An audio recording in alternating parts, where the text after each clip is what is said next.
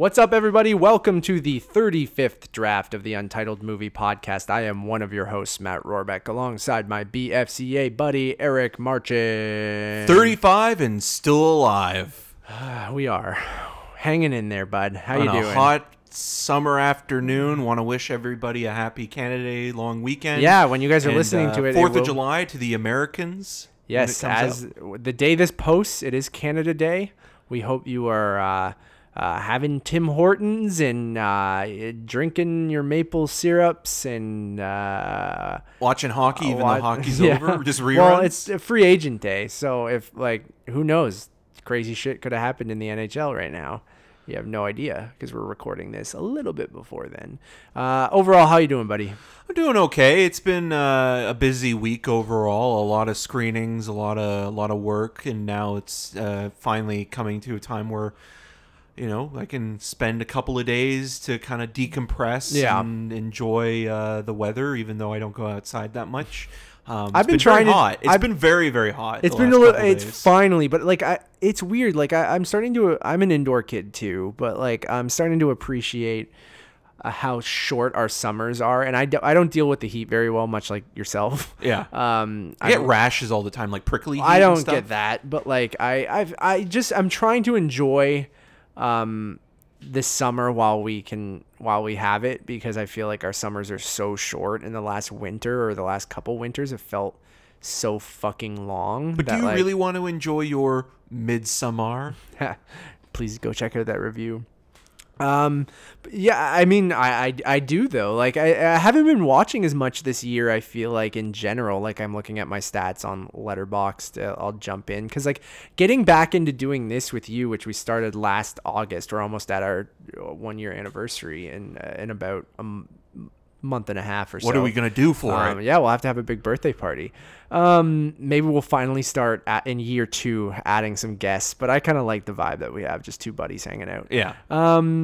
We always say, again, it's been a super fun year, but I'm only watching a lot of stuff if we're going to review it, which we have been very busy lately. Yeah. That as you alluded to, I feel like the summer movie season finally started ramping up. It feels like it starts earlier and earlier in the year, but I feel like every week we have 2 or 3 screenings almost, right? Right. And also though, when you get to the end of a month, it's basically meaning that, the next month's crop of films that are going to be released. And we had a little bit of a early. rough month. There was a couple weeks in there where everything in terms of quality. Yeah, that's what I mean. Yeah. I mean, you can go back and listen to our reviews of Dark Phoenix, Men in Black International, even yesterday, and our see what we're talking on Godzilla. About. Yeah.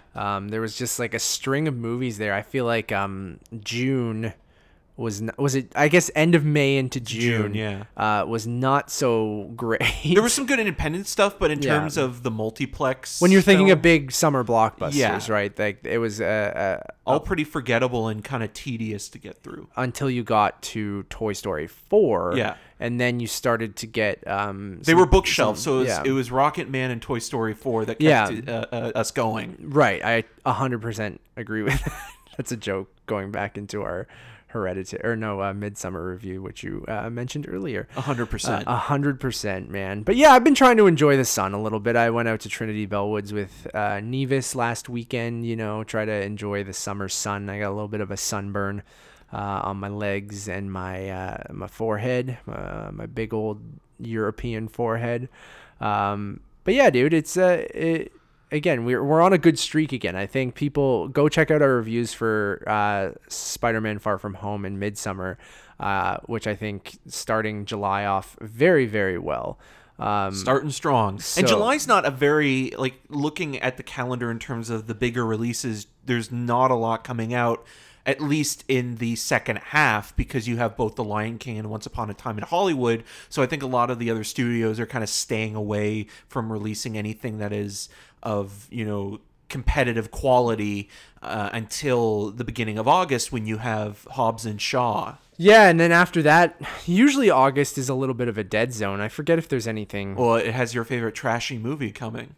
Angel Has Fallen. Oh, yeah. I mean, but that doesn't count. And 47 Meters Down, Uncaged. I mean, August is like the summer January, but As Eric has to answer a text. Well, I'm just if you listen to our Midsommar review, I was asking my friend. Oh, so Midsommar is rated 18A. Oh wow. Yeah. Okay. We were having a discussion in our Midsummer review that how it got a fucking R rating in the U.S. and not an NC-17 rating, and then we were wondering how it would get an 18A rating here and not an R rating here in Canada. But our friend confirmed that it will be 18A, which is surprising, man. Like, I don't know.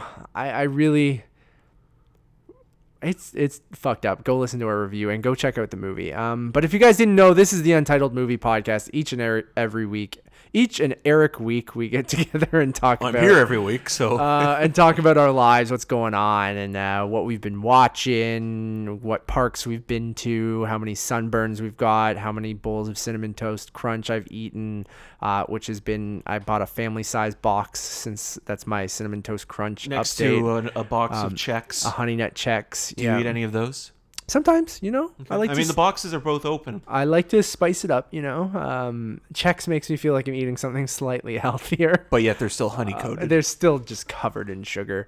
We also talk about trailers, what you guys should be watching at home, and kind of what's going on in the news. If you like this, as Eric mentioned and as I mentioned, we do another podcast called The Untitled Movie Reviews, where we review new release films, whether they're upcoming or in theaters or on streaming services. Right now we have tons of reviews, actually tons of content. You guys can check out our reviews for Child's Play, Toy Story 4, Yesterday, Midsommar, and Spider-Man Far From Home, which are all fairly kind of new and all spoiler free. Yes, including our Spider-Man one, which we made sure to stay away from any spoilers. But we will have the spoiler cast about a week from now. If you want to listen to our full thoughts on the film, because there is stuff that's worth diving a little deeper into, getting caught up in that web. Yeah, much like what we did with as a Sirens Are on our end. Much like we did with Endgame, I feel like there's enough there for us to kind of dig into and talk about, especially when they tell us, hey, please don't talk about anything after the first act of the movie. And you're like, okay, that makes it very difficult to talk about what we liked and didn't like. But yeah, dude, other than that, I've just been chilling, you know. Work, it was busy. I worked last weekend, like over the weekend, so I feel like I'm with you where this week has been a little bit draining. I only had right, because we've done a lot of screenings, and yeah, like you were working on the weekend. I mentioned that I was going on a bachelor party that was kind of not great, so I will spare people the details, but let's just say Kingston is not for me. But overall, it's just nice to get to the end of the week and into a long weekend and just have some time to kind of recalibrate and, you know, actually maybe relax a little bit. Do you have any plans? No, I'm just going to sit on a couch somewhere, keep cool, maybe do some writing, and then catch up on some stuff that I really actually just want to watch and not have to write about. Right. Yeah. That would be nice, wouldn't it? Yeah. But I might go visit my family in Oshawa. I'm contemplating it. My sister, I think, is coming down on this Saturday to hang out with Nevis and go to one of those like Instagram fun houses. What? Yeah. Have you heard of this stuff? No. Like they're like these like really colorful, like each room is like a different kind of thing that's very Instagrammable, right? Like you take photos at all these different activations in like different rooms of like a house. I might have seen somebody post something of this, but I didn't know. They've been popular over the last like year or two, I think. So I think they're gonna go check out one of those where I will just probably lay on my ass. And I got Super Mario Maker 2, which just came out on Friday. I think it's better than the first. It's very similar, but I'm enjoying it. I love 2D side-scrolling Mario, so like Super Mario World and Super Mario 3, and I like all of the 2D. Like it's mostly nostalgia, right? Like I like the Super Nintendo and the original Nintendo Marios more than the kind of 3D style, the more modern versions. But an incredibly creative game. I'm not the best at creating levels. Like my mind just like there was. This sounds so corny, but in Super Mario Maker 1, a bunch of the levels I made were Lost themed.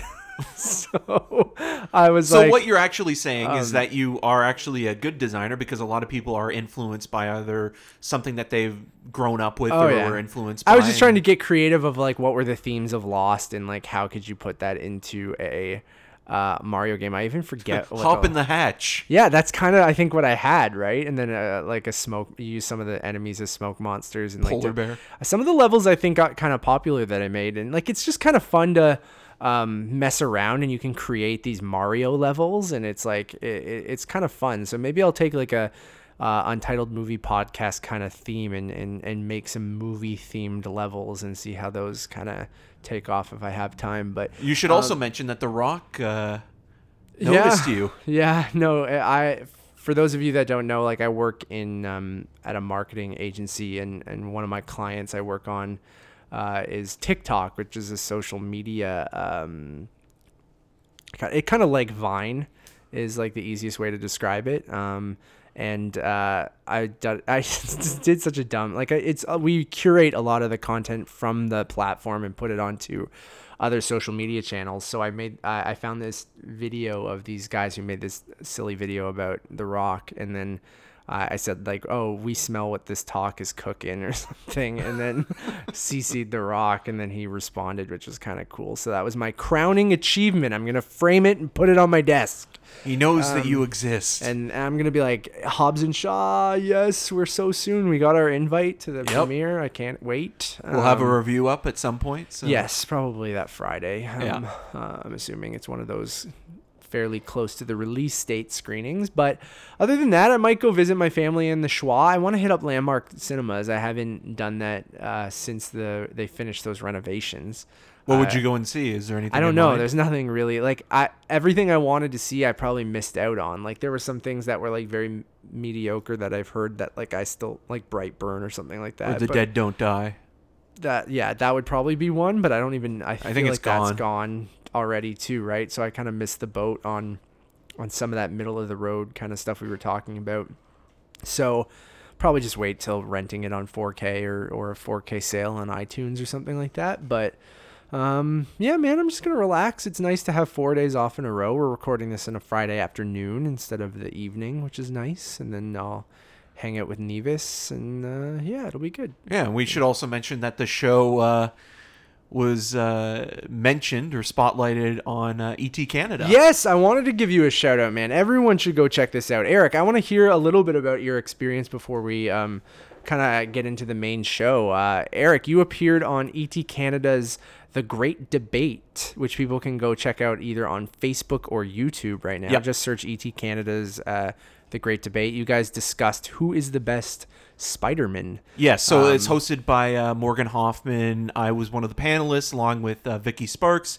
We each chose a Spider-Man to defend and have a moment to explain why they are the best. Morgan chose Tobey Maguire, Vicky chose Tom Holland, and I went with Shameik Andrew Moore. Garfield. No, not at all. No I went one- with Shameik Moore from Spider-Man Into Yeah. the Spider-Verse. Nice. And it was a great time. I mean, Morgan is an awesome host, and like having to do both, reading the prompter and giving us cues and being on the computer and interacting With the chat and stuff. that's so much to do, and she does it. Yeah, she almost nails it. She's so effortlessly. good. Yeah. And she also used to work at Rogers, and shout out to producer Julia Lennox as well for inviting me on the show. They both did, and it was a fun time. I was kind of just amazed with how huge the studio was, and they have this swooping camera crane. And Yeah, it looked very legit. yeah, it was a lot of fun just talking about Spider-Man and hopefully not ruining their show. Do they choose a winner or? Yeah. So Vicky won. She destroyed you. Yeah. Yeah, everyone should go check it out. I posted it on my socials and on the Untitled Movie Podcast, retweeted it and put it up on Facebook as well. So if you guys have a few moments, 100% check it out. It's so 100%. Oh God, it's like my catchphrase. I'm gonna put it on a fucking T-shirt and wear it around TIFF this year. I don't know why I keep saying that. I think it's something I just say a lot. Right. Gonna take it out of my vocabulary. Eric, what have you been watching otherwise? You know what? Also, great job. You did an amazing job. Oh well, thank you. I was nervous, but I had a lot of fun, and it was just again great just talking about movies. So. It makes sense that they chose Tom Holland too. Right? No, I don't blame anybody. I mean, as long as it wasn't Andrew Garfield, everybody wins. Yeah, everybody's happy. So I started off last week really rough. I mean, we've been talking about middle of the road movies. I almost wish I could go back and say those films were masterworks compared to the two problematic movies I saw on Sunday night as a double bill, being both Luc Besson's Anna and the new adaptation of Shaft. Both are sexist, misogynistic, racist, and feel like they were made in the mid-90s. Shaft specifically is all of those things, and you think like they're maybe doing like an Archie Bunker style, sitcom-y kind of action adventure where the Sam Jackson character or the Sam Jackson version of Shaft is out of touch and needs to kind of be brought back down to reality and shown that like what has changed and you need to change with the times. Yeah, but you can't it's be not saying that at this all. anymore. What it is it's saying that no, He should be millennials able are to- soft, and there's like maybe 100 millennial jokes and 100 homophobic jokes and transphobic jokes to boot, and it makes the Shaft Jr., played by Jesse T. Usher, look like somebody who is just a complete wimp and can't stick up for himself. And like there's like the comedy in this movie is Sam Jackson drinks coconut water and spits it out of disgust. Like that's the humor that's in this movie. Oh my god, that sounds awful. And then Anna is problematic in its own ways, not just because of the sexual assault accusations that have been submitted by victims of Luc Besson, but also the film itself is trying to be kind of a Me Too era spy film, but ultimately it takes its character and turns her into a puppet between two men played by Cillian Murphy and Luke Evans. And it's just so cartoonish. And it's not that Besson's movies can't be cartoonish. I mean, The Fifth Element is a live action cartoon, but it's done in a kind of fun and playful way. This is almost self-serious. We've seen it done better in films like Leon the Professional and La Femme Nikita. And I think this is going to probably be his last movie for a while. I would agree with that. I have no interest in either film. Again, I don't know if I will ever watch either one of them. I applaud you for just, having to go being a do it. masochist. Yeah. I just don't know. You texted me. You're like, I'm doing a double bill of Shaft and Anna tonight. And I'm like, why? Why? You could be doing literally anything else. Because I got to boost up those letterbox. Yeah. Did you go to Cineplex or did you go to Landmark? Cineplex, but the Cineplex in Ajax, which actually does have proper masking. On some of the theaters, right? Or all of them? Well, the two theaters that I was in for them, they did. That's good. Yeah. But so I got to see these shitty movies properly presented. Great. The two movies that probably don't even need shit like that, but at least they're still doing it. So skip those movies if they're not already out of theaters. And you did see a couple things that were a little bit better. Yes. Right? So to my surprise, Annabelle Comes Home is the second best movie in the Conjuring universe. Not that that's a high bar. 2 out of 5. Three out of 5. I know. I give it 3. But then making I like Chucky more, so I probably have to now boost Chucky up to 3 at least. Yeah. The new Child's Play movie. But what the movie does really well and very simplistically is it makes it a Home Alone movie. Basically, it's not like booby traps and stuff like that, but having a babysitter look after a child and protecting this child against demons and ghosts. And Judy, the Warren's daughter, is played by McKenna Grace, who's probably best known from I, Tonya, who played the younger version of Tonya Harding and was in Captain Marvel, played one of the younger versions of Captain Marvel. Here she gives a really strong performance, and it's just a solid, B movie in the sense that like Halloween and the Canadian horror movie The Gate kind of played up on the idea of like when the parents are gone, like it's up to the kids to defend the fort against a supernatural entity, and it still has plenty of jump scares, but at least within the scares there's moments for these characters to actually become endearing and likable, and it's not always aggressive and obnoxious with the, ghosts shouting and yelling at you. And there's some actually interesting designed specters. I mean, the ferryman and the hellhound are actually really well done. Okay, cool. And it kind of feels like a throwback film. So. Yeah, you're selling me a little bit on it. Like, I don't know. But again, it's not a great movie. Like, it's still perfectly mediocre. Yeah. But like, out of all of these films, it feels like I would say The Conjuring is, again, like, I didn't even love The Conjuring. Like, I think it's a really well made movie, but I don't think it's doing anything that I haven't already seen. And this is the same thing, but it does it well enough where I don't feel like I'm wasting my time with where all the other Conjuring even movies. the last Annabelle we were kind of both like fine with. Yeah, but I've kind of almost forgotten about that one as well. And there's some totally. moments in that Annabelle movie that feel like, again, it's really trying to go back to the first movie or justify the first Annabelle film, where this is just doing its own thing. And basically it functions as a movie to spin off all these other potential creatures. And that's the thing that you can see that's kind of, the studio synergy thing. But it's better than I thought Warner Brothers it would be. most successful Well, I mean, again, RIP to universe. the Dark Universe, right? Dark Universe was supposed to be Universal though, right? And Yeah. then but Warner Brothers with the DC universe and even what they've tried to do with the Harry Potter universe. They're like, cheap and quick to make, and like a lot of the people that are directing and writing them are either former writers from the series or editors or cinematographers. So it's almost like the Bond franchise, where it's like, or the we'll Saw we'll just give the editor a chance to direct this one now. The Saw movies did that exact same thing, right? Because you're like, you kind of know what's happening here, right? Go for it. Yeah, So, except mostly everybody in these movies, or in terms of behind the scenes, are still more competent than Darren Lynn Bousman. yeah, 100%. I'm just going to say it intentionally now. Briefly, because we're going to do a full review for it, but you also saw The Last Black Man in San Francisco. Yes. Which I'm excited to check out. I wasn't able to go to the screening or watch the screener in time.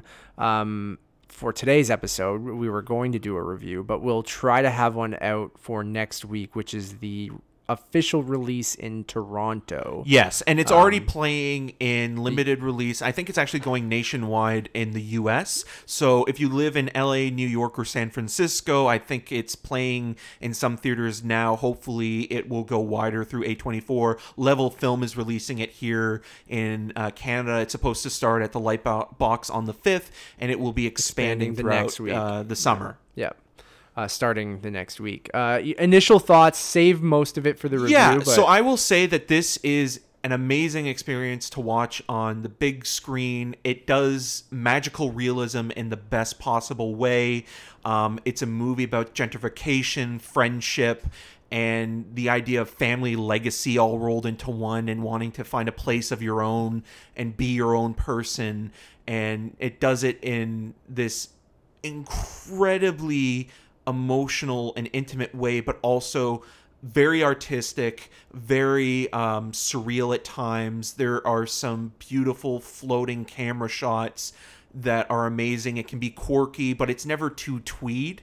Yeah. I think the performances by the two leads, Jimmy Fails, who also is a poet and friend of the director, Joe Talbot, and Jonathan Majors, are incredible. There's some cameos here and there from character actors and people like Danny Glover that are great, and it also captures Saw fame. Of Saw fame, yes. It's all coming full circle. That are really fantastic, and it's just interesting, like seeing movies like Blind Spotting and Sorry to Bother You, kind of also really highlighting the Bay Area. But this movie feels more specific, and this film feels of the moment, and also does feel like a fairy tale or does feel like a fantasy, but not in a way that takes you out of the emotion or the drama that it's portraying. And the soundtrack is always domineering and aggressive, but in a perfect way. And it feels not only like you're watching a great movie, but a piece of art from a filmmaker that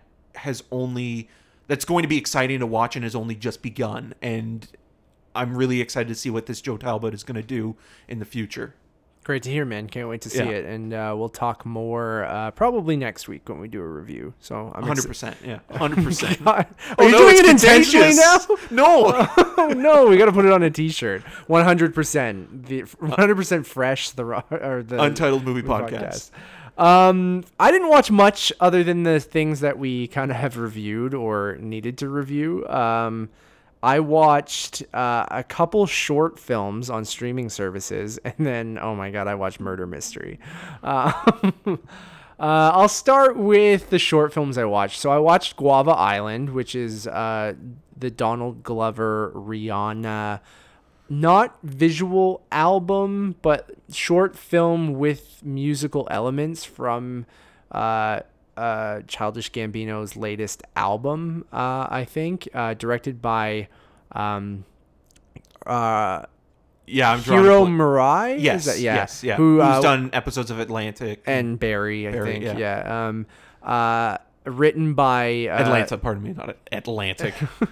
So dumb. written by Donald Glover and his brother, right? Yeah. And then it was decent. Like it's shot in 4:3 on 16 millimeter film. It looked like so I love the style of it. It has some animation elements. Isn't Letitia Wright in it as well? Yeah, she is, very briefly. Shuri, for those of you that From Black Panther. I enjoyed it. I wasn't blown away. I thought it's best when there were musical performances and the actual story and through line was just kind of like I was waiting for the next. And Rihanna never sings, right? Like, no. That's the Which is weird, right? So it basically sounds like it's an extended music video in a beautiful location. Yes. And like it's I like the style, I like the vibe of it, but like what it's trying to say and how it's saying it I feel like isn't anything special. It was like I really love the first moment when he breaks out into This Is America, and like I was like, oh fuck, this is really cool, because we've seen the This Is America video, but how he integrates that into the narrative of this story I thought was really cool. But then I feel like it's 55 minutes long and there's only 3 or 4 songs in it, and then there's a kind of plot line of him trying to escape this kind of almost like king or like gang leader that runs this Guava Island, and he's the one who's trying to put on this performance, and the guy who runs this island goes, well, if you put on this performance, the workers aren't going to work on a Sunday, and I needed them to work on a Sunday, kind of thing. So it's like this, I don't know, like it was okay. Thin story. Yeah, right? and like I get what he was like trying to say with the like capitalism and like and overworking and like and people not enjoying themselves is just what I took from it, and things like that, of like, or you're always working for the man, and even if they need you to work crazy hours and on weekends and never stopping, and there's this whole thing about like they all want to leave Guava Island and go to America, and that's how the This Is America song breaks out, and he's just like, everywhere is America. He's like, you're always working just for someone else who's gonna you're working for the man. Yeah, he's like, you're working to make money to make someone else even more money. So it's just all, it's like, so that's kind of the through line of the whole thing. And like when he does, like when it becomes like a musical and he busts into This Is America, I'm like, oh, this is really fucking cool. But then like as that ended and goes into some of the other performances, and like I said, Rihanna feels like a weird casting choice if you're not going to utilize her like in that way. Like, why wouldn't you have a performance with you and Rihanna? Like, it doesn't make any sense to me. So I ended up, I thought it was decent. Like, I gave it like a 3 out of 5. Like, I mostly enjoyed watching it. I just like I just didn't care all that much afterwards. Like, and this is on Amazon Prime, yeah. And then another musical short film I watched Anima, which is the Tom York and Paul Thomas Anderson short film that's available on Netflix right now. Didn't care at all. Just like, I don't care about Radiohead. It's not long, right? Like, it's 15 minutes, but it felt like an hour. It's beautifully shot. They showcased it in IMAX on Wednesday night. I don't know if he shot it on IMAX. It was shot on film, you can tell, but like I don't know if it was shot on IMAX film or maybe 70 millimeter or something like that. So it's beautiful. I just don't care about Radiohead. I don't care. I'm not a music guy, really. Like, like I mostly movie scores and how music is utilized in film is how I kind of connect with music. And Right. I just found myself kind of bored. Like I checked how much was left at like the 7-minute mark, and I'm like, oh my God, I'm only halfway through this thing. So I went and brushed my teeth, and I'm like, was watching it as I was brushing my teeth, and I'm So like, this is just PTA kind of flexing his it's muscle. it's a music bit. video. Yeah. It's a 15-minute long music video, and it's creative and it's beautifully shot. It's just I didn't care about it at all. So I don't know. Interesting. I'll try to catch up with it. I'm curious. Put it about on. Like I like Radiohead, but I don't love all of their stuff. Like I know that there are people out there that will like, go to the mattresses for them in the way that people love the Beatles and stuff like that. And albums like OK Computer and the Bends are great, but I haven't followed them more recently, and I haven't followed any of Tom York's solo stuff. I mean, I remember thinking it was very strange when he was lending his vocals or his writing for the Twilight soundtrack at one point. I mean, everybody's got to make some money, and I know Radiohead itself and him, probably his personal interests don't always do that. But I'm kind of in between on them. I always find that when it's used in movies, it can be a little pretentious. Mm-hmm. I mean, the music itself can be also. Well, just imagine just 15 minutes of that. That's like, I mean, I get bothered by it when Denis Villeneuve uses Radiohead in his movies. I mean, he's kind of stopped more recently with. I don't think that. Yeah, no, there's no Radiohead in Blade Runner 2049, but like with Incendies and Prisoners, like there are direct music cues for their songs, and I'm just like. It almost makes me cringe a little bit. Suspiria, I mean, different. Yeah. But even hearing Tom York's like moaning for the Suspiria soundtrack is just like, God, this is too much. Right. And there's like I don't think there's any lyrics in the music that's in this. It's just like you said, some moaning and some like, I don't know. I can't. The thing is, like, I watched it and I can't even really remember just because I was so disinterested as I was watching it that I was just like literally did not care. Then I watched Murder Mystery with Nevis.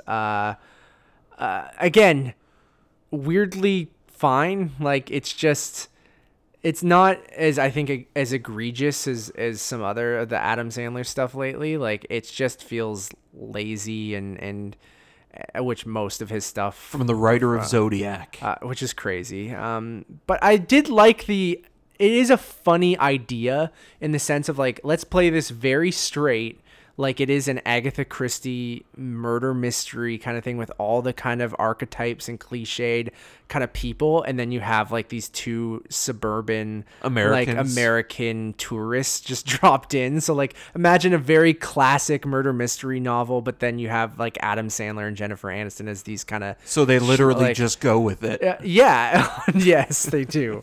And I like there's like a nugget of an idea there. And I just feel like if they were like actually cared, they might have been able to kind of like make this funny. And we're also getting a couple more of these this year with Ready or Not opening in August and Knives Out in terms of, Agatha Christie inspired stories. I mean, even, stuff like The Hateful Eight, was very much inspired by that. Yeah, as well. I would say that maybe Knives Out is the closest to the whodunit kind of thing, right? Like Ready or Not seems more of like a... Right. Like but the idea of like a chamber piece and a group of people being picked off one by one. And like... And everyone's playing up a different kind of, like I said... Caricature, yeah. So... almost like Clue. Like, I guess maybe that'd be almost like Clue a little bit. Yeah, too. it is. It's very much like that. And this movie is that. And it's played way straighter than I thought it was going to. Like, it's not one of those kind of ridiculous Adam Sandler comedies. None of his like friends are in it, like not a single one except for Jennifer Aniston, right? And his mustache. Yeah, and he's just like the worst husband in this movie. You're just like, he's not redeemable at all, and you're just like, why would you be with this guy? And right. Like, so this is just him on vacation again, but actually doing something that maybe is slightly above average for him. Yeah, but still not very good. Just waiting for uncut gems. Right. I was talking about this with people being like, I love Adam Sandler when he gives a shit, or at least when he feels. And we saw like that recently with Noah Baumbach's The Meyerowitz Stories. He's excellent in that. He's so good. So, and it pisses me off even more because it's like he's wasting that. Yep. He just it's a paid vacation. He gets millions of dollars to travel the world and put very minimal effort into performing in a movie, right? And then like Luke Evans is kind of generic and whatever, and the whole the mystery of it all, it's predictable and kind of like, it's just whatever, man. That's exactly what a lot of that stuff is. It's no Happy Gilmore. I love Happy Gilmore. We talked about it last week. Go listen to that episode if you haven't. All right, moving on to staying at home. Eric, you don't have a specific movie you want to call out that's being released this week, but you did want to call out a certain sale. Yes. So if you don't have the Criterion service or channel, or if you do and if you're still a collector, or if you're still a collector like I am, each and every year, the Criterion collection has an annual summer sale, which begins at the starting of July and ends at the end of the month. And so it's begun at Barnes & Noble right now, 50% off. Even though that's not a lot for where we are, because, obviously you're going to eat it with shipping and handling, right? But I think if you buy a certain quantity of them, maybe it helps out a little bit. It's not too bad if you split shipping with someone, but then your best bet is like if you live near a border is to drive over. Yeah, or if you know somebody in the U.S. that's willing to buy it and ship it to you. Yeah. So, I mean, it's always worth it in the sense that if you want to catch up with some stuff that's been released this year or that you haven't yet, for example, David Lynch's Blue Velvet, there is the 6.5-hour War and Peace adaptation of Tolstoy's novel that just recently came out. We were talking about the Beatles on the Yesterday review, and so A Hard Day's Night is on the Criterion channel and collection, so you can pick that up. Funny Games, there's a lot of stuff, and even stuff that isn't out yet but that is going to get a release in July. So you have movies like 1984, that is one of the first films that Roger Deakins was the cinematographer on, the 30th anniversary edition on Criterion of Do the Right Thing. So there's a lot of really good stuff coming, and Clute with Jane Fonda and Donald Sutherland. So whether or not you are looking to go for some back catalog stuff or some more recent or upcoming releases, now would be the time to pick it up, especially for anybody living in the U.S. specifically. Sometimes Amazon does have sales, but Barnes & Noble and Criterion, when they do have this sale, it's always worth at least seeing what's available. And see if it's worth shipping it down. Yeah. Or get together with your friends and just order a whole bunch. Yeah, and that's probably the best way to go. For me on digital, also a little bit of a slow week. A lot of the stuff was still a carryover from last week's sales, so I checked it out, and Black Hawk Down in 4K for $10, not too bad, Dolby Vision and Dolby Atmos. And then two movies not available in 4K, at least on iTunes, but still very much worth the price. Hot Rod is $5, and then What? Whiskey? And then Moonlight is $7, which is available on 4K physical, right? Right. And then, but on digital, and apparently soon to be on an A24 streaming service. Really? Well, did you see that on A24 posted that they're starting a streaming service? No. Why? But they partnered with Apple. Why wouldn't? Okay, so I'm gonna look this up now. So I mean, we're basically almost into the news, so save it for the news. But look it up. Still gonna look it up though. Anyways, not much on sale this week. A little bit of a slower week. This is gonna probably be a little bit of a quicker episode, as Eric and I have some time constraints as well. So we're gonna keep it rolling. Eric, you ready to get into talking trailers? Sure am. That Subway trailer? Oh my God, we should. So Eric's mentioning, I sent him a link to a tweet. I retweeted it. So go to my Twitter, at Matt Rohrbeck on Twitter. I retweeted something saying that it had one of the craziest twist endings I've ever seen in anything. There's a commercial I posted, and it's one of those like artsy 2.5 minute long commercials that's supposed to be very impactful because it shows life's moments and things like that. But you will never guess what brand it's attached to, and it literally shocked me to my core. like I was just like, I'm like, okay, what is this? And I watched it, and it looks like something that was directed by Richard Linklater or Terrence Malick, comparing it to Boyhood or Tree of Life or something like that. And I kept laughing, and I'm like, oh my God, who is this for? And then when the brand pops up at the end or the last scene, I'm like, it's literally one of the most shocking things I've ever seen in my entire life. Yeah, I didn't know what I was watching, and then at the end, like, I was thinking, like, oh, is this going to be like a reveal to some like movie that we didn't know that was coming, or something really shocking and disturbing? And then you see the subway. Oh, you spoiled it. Well, I said the subway thing I didn't to begin with. Oh, okay. Spoiler alert. I mean, it's better if you would if you didn't know what it was. Right. But I did say before we. Oh, I didn't. I thought you just said that commercial. No, I said the subway thing. Oh, okay. Well, whatever. Now Eric ruined it. So well, I ruined it. You don't need to watch it. But anymore. It is truly bizarre. It is very weird. Just like, and I was like, there's no way this is real. And I kept looking at it going, this has to be something someone just made, like, to make fun of these style of ads. Yeah. But then the guy, I don't know if it's like an elaborate car commercials do them though all the time. They're just shorter, and you see them 100 times before a movie. Yeah. So I hope that Subway one pops up in theaters. So there's that. But moving on to the actual trailers that were released this week, we had a couple of them. First off, we got our first trailer for Charlie's Angels, directed by Elizabeth Banks, starring Kristen Stewart, Naomi Scott, and what's the third girl's name? I'm going to look this up now. Apologize to the Third Angel. Yes. Also starring Elizabeth Banks, who is playing Bosley, and we have Patrick. And she directed it as well. Yeah, and Patrick Stewart is in there as well. And Jimon Hansu. Yeah. And we're going to get the name of that third angel. Angel has fallen, but will rise in a second.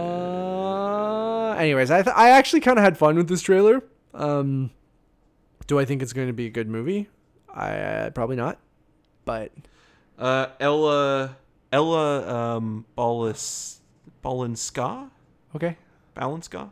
Do we know her from anything, or is she new? I'm going to look this up now because I have not seen her before, I don't think. Yeah, I don't think so either. But yeah, man, I don't know. I want to give a shout out to both Kristen Stewart and Robert Pattinson for actually.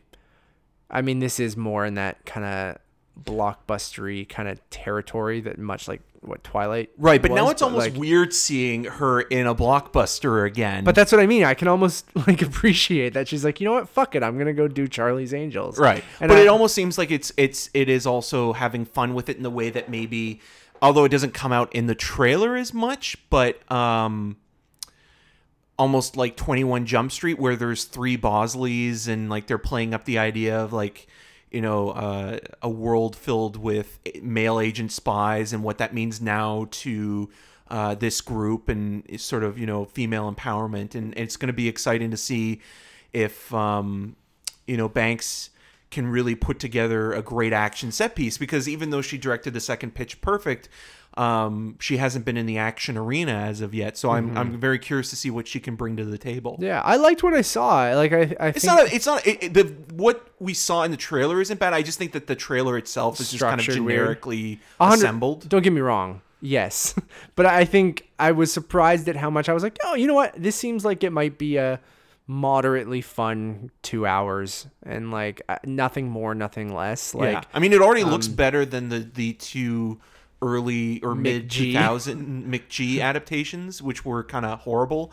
I mean, this one doesn't have a song from Destiny's Child, but it does have a song from Ariana Grande, Miley Cyrus, and Lana Del Rey. No idea how those 3 come together for a song, but I will listen to it, and it's called Angels, I think. So you always have to have a powerful trio do a Charlie's Angels tie-in song. So yeah, I don't know. I mean, again, yeah, it does look sort of generic, but I think I like the 3 leads, like at least from what I saw from the trailer. I think they like I like Naomi Scott a lot. I like Kristen Stewart a lot. I don't know this other woman, but like I don't either. I was looking at her resume. It's a lot of British television and smaller roles. So But I this don't is know, probably her first big break. it looks stylish. I like Elizabeth Banks taking the role of Bosley and then also being the director. That kind of makes sense to me. And yeah, I mean, again, it could be perfectly mediocre, which could be a good or bad thing. It does feel like it should be a summer release, weirdly, though. Just like watching that trailer, it's like maybe this should come out in this. Like, it's probably still.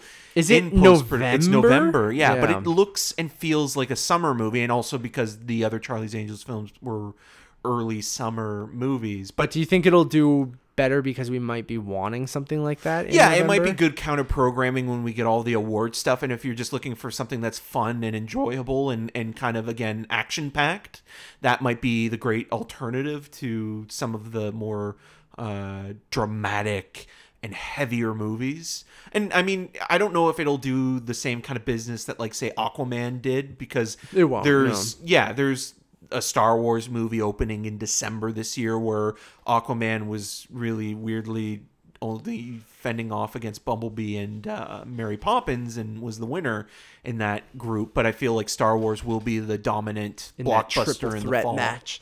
I agree. I mean, it might be early enough that, like you said, it might be. But what is going to be successful for this? Like, I don't know if it does 40 million opening weekend. I think that'll be successful for something like this. Right. Yeah, we'll see. I actually thought the trailer was kind of fun, and I'm curious to see more. But speaking of stuff that's a little heavier, also coming out in November, I believe, we got the trailer for Queen and Slim. Yes. Correct? Yeah. Written by Lena Waithe, which who you would know from Master of None, right? Yeah. Yes, and is that probably Ready Player One? Ready Player One. More recently, she also is the creator of the Chicago series. Is it The Chi? I don't know. CHI? Yeah, maybe. Because it's Chicago. Yeah. That's what Oh, I didn't know that. And it's on Showtime. Okay. Yeah. Cool. I haven't seen any of that, so I haven't either. I just know a little bit about it through last year and this year with Jason Mitchell being fired from it. Okay. Not to bring it on a downer note because of what he did. Yeah. So I think that this is kind of an exciting Bonnie and Clyde, natural born killers like story that also is obviously a social commentary on what's going on now in the U.S. with police brutality and harassment and racism. And it's almost like, well, if these characters are going to be portrayed in that light, they're going to embrace it and become them. And, society is forcing them to do this. Yeah, I thought the trailer was awesome. And it's directed by Melina Matsoukas, and it's starring Daniel Kaluuya, Jodie Turner-Smith, Bokeem Woodbine, and Chloe Sevigny. And yeah, dude, I agree with everything you were just saying. Like, it has a really cool. I like the raw, grainy look of it as well, and a twist on that social commentary we've been seeing in a lot of movies recently, but a very stylish twist on it. And I have no idea what to expect, and I feel like it'll push some buttons and go beyond some boundaries, that it might cross some boundaries that'll be, I think, kind of interesting. And doesn't show you much in the trailer, but shows me enough that I'm like, ooh, this seems like something I really, really, really want to see. Yeah, it gives you tone, and it gives you an idea that this is going to be a film centered on these two leads, and it's going to be their story driving across America and becoming sort of almost like folk heroes in a way. Yeah, I'm excited, man. So November, excited to see more. Could possibly play the festival circuit. It seems like a movie that could show up at TIFF and some other places. So I hope it does. Yeah, well, that Kaluuya is so hot right now. God, he's awesome, man. Yeah. Go watch Widows. Not enough people watched Widows. He is excellent. He is like a great, great fucking villain in that movie. Yeah, he's menacing. Yeah. All right, moving on to the news. You didn't mention. I don't think you saw the trailer for it, but the trailer for Bill Condon's The Good Liar is out with Sir-Ian McKellen and Helen Mirren. I didn't watch it. No. It's about a con artist who signs up online for dating services and robs wealthy widows.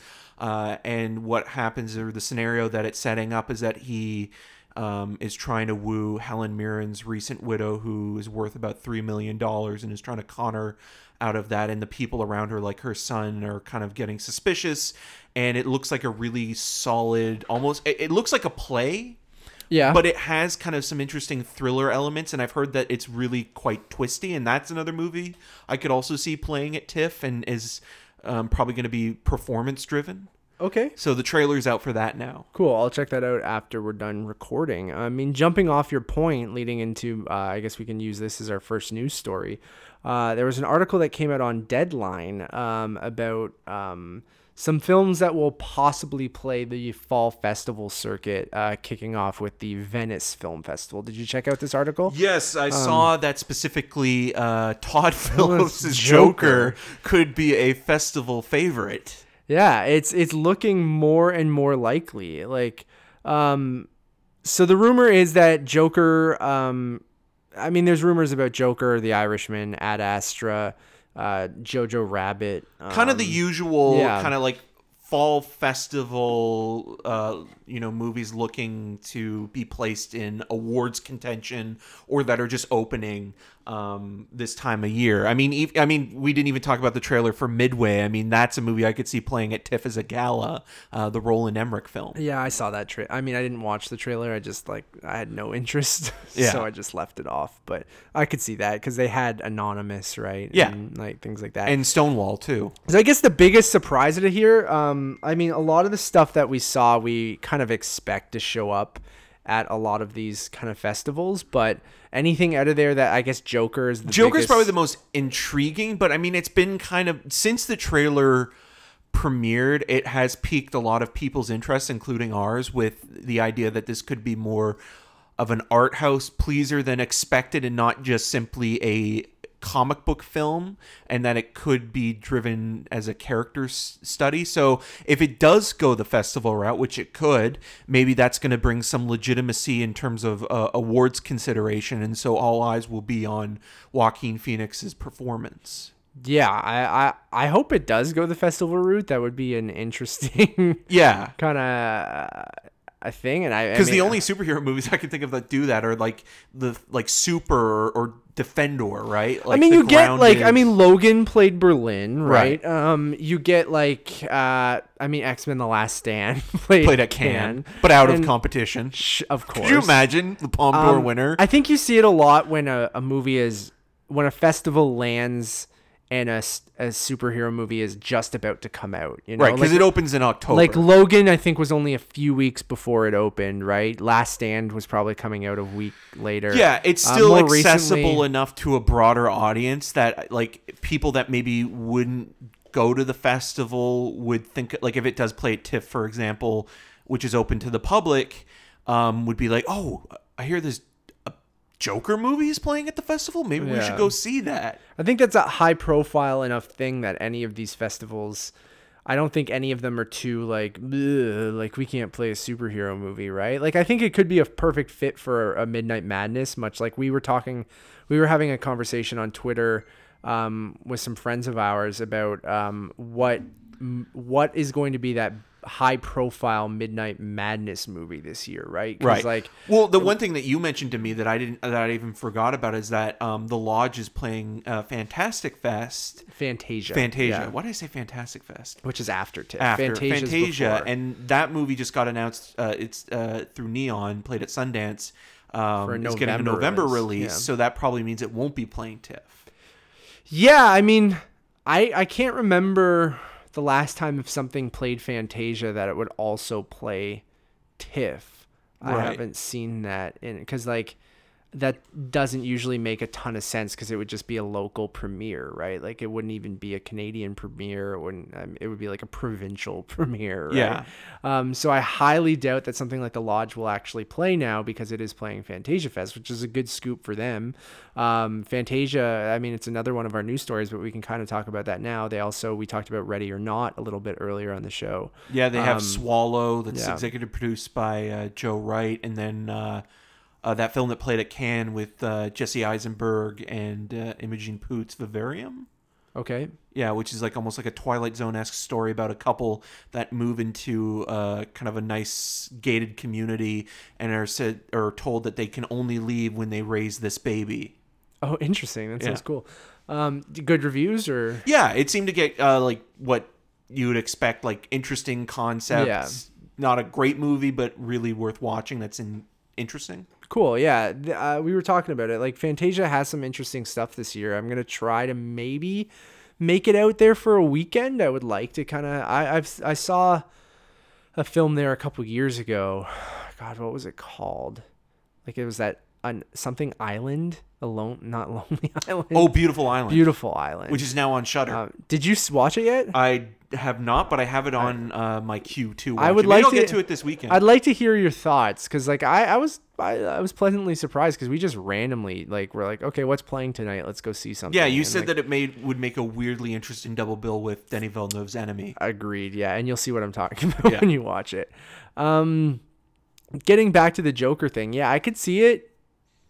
It depends. Like if it plays Venice, it might do that thing where it only has a high profile premiere at one festival. And that's the other thing I think that's worth talking about. I mean, like if The Irishman is ready in time, I mean, Irwin Winkler, the producer, said that it looks like it's going to be, or they're targeting American Thanksgiving weekend release or around that time. So if it is done, but Martin Scorsese has continually said that he's waiting for the de-aging effects to be just right. By ILM. Waiting for ILM to be finished with those. So it'll probably be last minute, but if it were to play at any festival, it probably would be New York.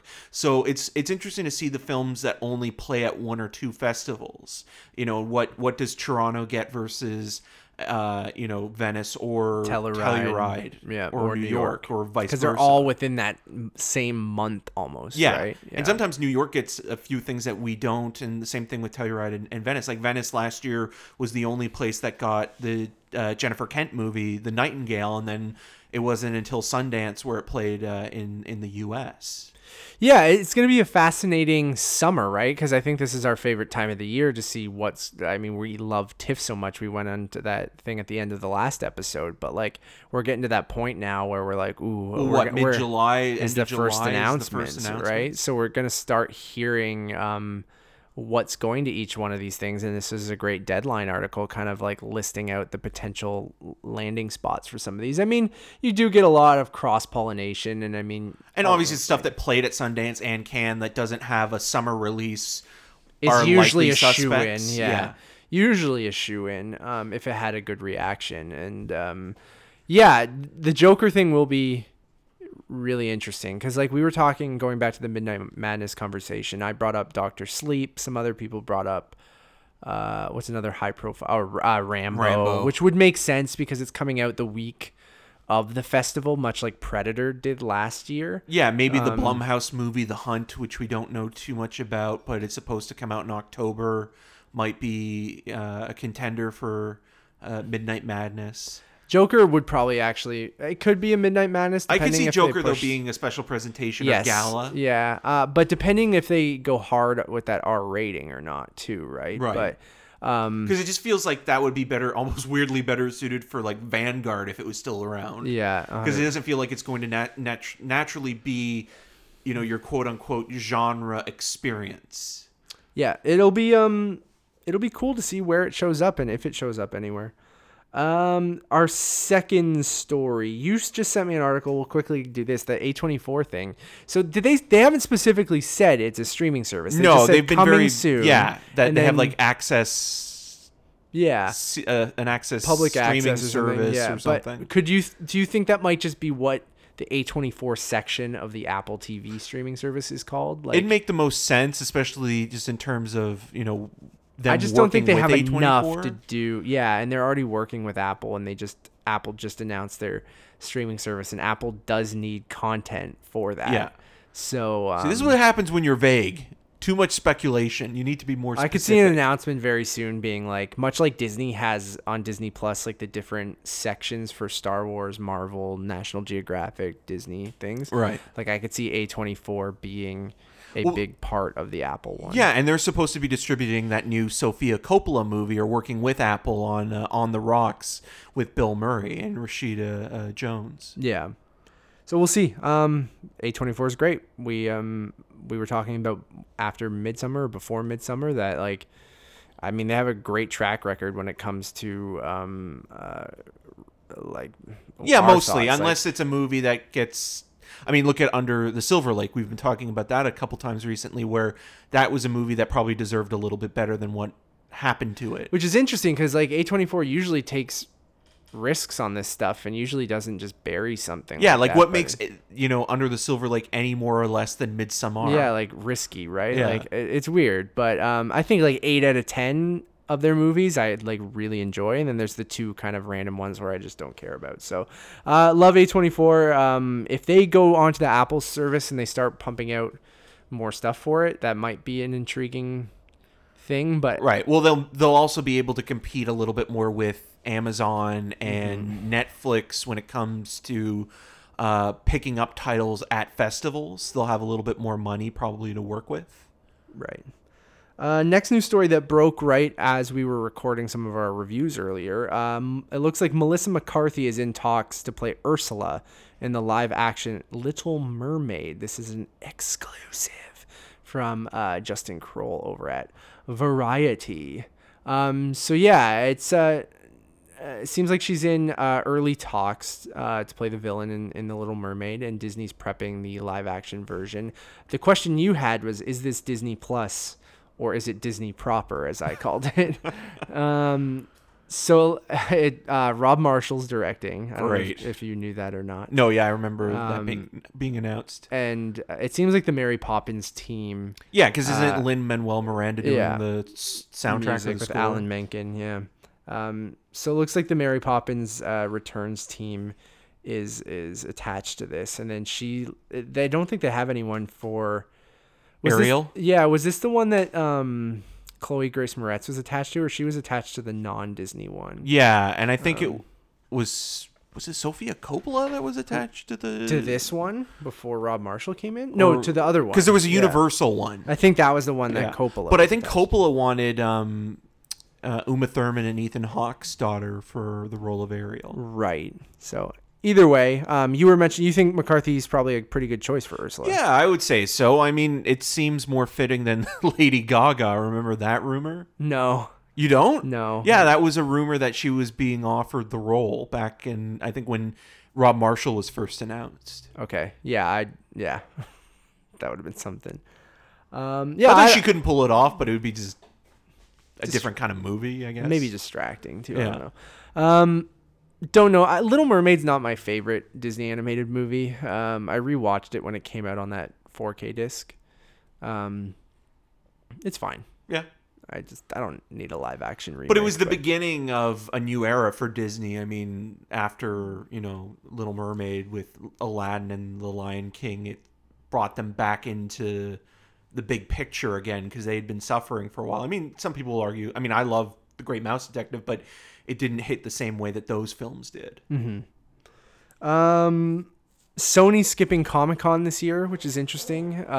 Looks like everyone's skipping Comic-Con this year, much like how. But Marvel's going to be there, weirdly enough, right? No, I thought they were. I thought Kevin Feige said that they were going to announce some stuff around there. Really? I saw the Russo brothers are having a panel, but I didn't think. But that's for their MGM stuff, right? I don't know. Like the Hall H stuff hasn't been completely announced yet, but it's going to be a dead zone for Sony. Skipped E3 this year. They're skipping Comic-Con. Warner Brothers is skipping, other than their Scare Diego stuff, and like so dumb. A lot of studios are skipping. So it's just interesting with all of these conventions, like how it's changing, and we've talked about this at nauseum on the show, so we don't need to go crazy into it. I just wanted to bring it up, but not showing up at Comic-Con at all, which is interesting. Odd. Just odd. Next, Salma Hayek is in talks to join Angelina Jolie in Marvel's The Eternals. So we haven't heard much about The Eternals other than some casting news. Well, Feige has said that they will probably be making some major announcements a couple weeks after Far From Home has been in theaters, right? Mm-hmm. Like, that's the plan. Mm-hmm. And then probably we'll get even more with D23, right? 100%, Eric. Chloe Zhao is directing. Angelina Jolie remains in talks. She hasn't signed on yet, which Right. people are like... It's you know why? It's probably because it's going to be a multiple movie arc or deal, right? So it's like, do I really want to spend the next maybe 10 years popping up in not only these movies but other Marvel IPs and what have you? So that's why, probably like a bigger star like her is still circling it and making that decision. Yeah, so they haven't said who Salma Hayek might be playing. Have they said that who anybody is playing? No, people keep attaching people to different things that they think that they're because playing. you have also Kumail Nanjiani, right? Yeah, and Richard Madden. Richard Madden and Ma Dong-seok. Probably butchered that. Remember that episode I read all the Cannes directors' names? Yeah. That was rough. I don't know what to think about the Eternals, but I can't wait to see what the hell it will be because I have no fucking idea what the Eternals are or how that movie will play out. No, I mean, they're basically, I think we have talked about this as well. Like, they're godlike characters within the Marvel universe, and we've seen a little bit of that Kurt with Russell. Kurt Russell's ego, right? Yeah, he is a Eternal, I believe. Paul Rudd joins Jason Reitman's Ghostbusters 2020, which is the title or the working title. I hope it's not the final title, but Right. It was also the title, not Ghostbusters, but Total Recall 2020, the series. Oh, really? Yeah. I had no idea. But I mean, some people would probably argue Blade Runner 2049 is a dumb title too. So yeah, fair. Paul Rudd posted a video from the Ghostbusters Goosebusters social accounts confirming that he will be in the film. So he is joining Carrie Coon and Finn Wolfhard, as well as the original Ghostbusters cast, including Sigourney Weaver, the surviving Ghostbusters cast, and the Ghost members, Sigourney Weaver and Bill Murray, Ernie Hudson, Dan Aykroyd. I really hope. I'm fingers crossed for Rick Moranis. Yeah, he's the only one that they haven't, because I'm forgetting her name, but who played this? Annie Potts. Annie Potts. Bo Peep. Bo Peep. Oh yeah, right. Also confirmed to return. So Rick Moranis is the only one. I hope they get him. Do you think they will? I don't know. I mean, he is genuinely retired and a family man now, and he pops up here and there because he does country albums or something. Oh, like really? That. Yeah, but he's kind of turned his back on Hollywood. Not that he's like bitter about it. He's just done to move with on, it, right? Yeah. But Joe Pesci coming out of retirement, right? Anything can happen, baby. Yeah, and also with him appearing on the SCTV special on Netflix. Mm-hmm. Paul Rudd in Ghostbusters. He looks like he's playing a teacher. I'm sure he'll be involved with these Carrie Coon family and Finn Wolfhard. Right. I mean, I think he'll I be love fun. Paul Rudd. He'll be Yeah. fun. I mean, I'm curious to see who's going to play like the Walter Peck type role, like that kind of scumbag bureaucrat type who kind of screws things up. Right. But yeah, I feel almost again like this is just giving into that fanboy wish list kind of thing. Nothing against Paul Rudd, but just like, oh, well, finally we're getting some male Ghostbusters, and like. Yeah, I don't have too much more to say other than like how horrible all that was with the new, It's just the unfortunate latest that this is Ghostbusters. coming after that and how that all played out. It almost seems like you said, they're giving into this is a do-over, but it's being dictated by the male fans, by the hate and vitriol that was spewed at like when that movie came out. So yeah, I agree with you there. Like if this was just what came next and that other movie didn't exist, or we had some distance maybe. But but I mean, it kind of makes sense as well just for Jason Reitman, because that guy needs a hit right now. So why not take over your dad's series? No comment. I'm gonna skip a couple of these and we'll get to the final couple here. Let's just go to the final one and then we'll wrap things up. So looks like Taika Waititi is set to crack an animated Flash Gordon movie at Disney/Fox. So he did recently sign on to do the Akira movie over at Warner Brothers. But now it looks like he is also attached, now that he has that Bubbles the monkey movie off of his plate, which was also supposed to be an animated film over at Netflix. Yes, correct? but that was supposed to be stop motion animation, and it was the same company that did Anomalisa. Oh, okay. That was doing all the animatronics and puppetry work for that film. Yeah, but then after Finding Neverland was released on HBO... Leaving, sorry. Finding Neverland has the other problematic actor named Johnny Depp in it. God. After that came out, all Michael Jackson kind of related stuff got scrapped, right, for the most part. So he's moved on to other projects. So yeah, what do you think? Like, I mean, Flash Gordon. I mean, after doing Thor Ragnarok, seems like it's because I mean that was basically Flash Gordon, right? And again, maybe it's going to be a situation where we get a John Carter from Mars, or I mean, if it was live action, especially. Or Valerian, where like the source material for those things inspired everything that came down the line from Star Wars and Star Trek and everything else. And when you get the original one being adapted again, it kind of feels like, well, what's the point? Because we've now seen the versions that you've inspired that are now what is a part of pop culture. But I think going the animated route might be an interesting idea. And which animation studio do you think tackles it? I don't know if he would go the way of maybe like Spider-Verse and try to do something kind of totally unique and try. But do you think it's Disney? Do you think it's Blue Sky? Do you think it's where's the property at now? It's Disney Fox. Fox? Yeah.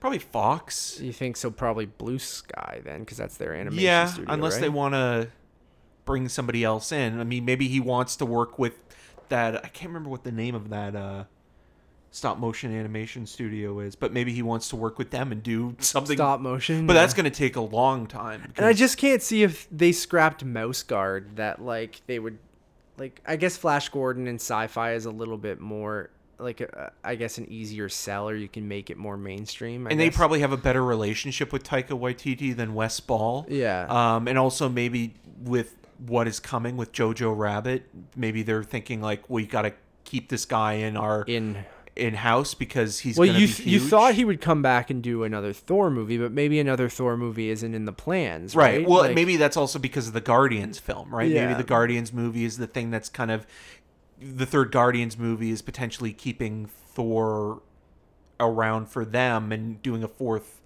movie in that franchise might not be suitable yet or ready to go. So. Mm-hmm.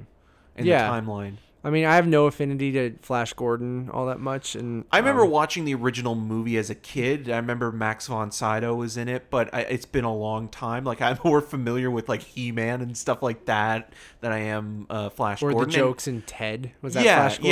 Yeah, and then also the Queen song. So yeah, because they did the theme, right? Yeah. So I don't know. That and Highlander. I love Taika Waititi. Akira and this both.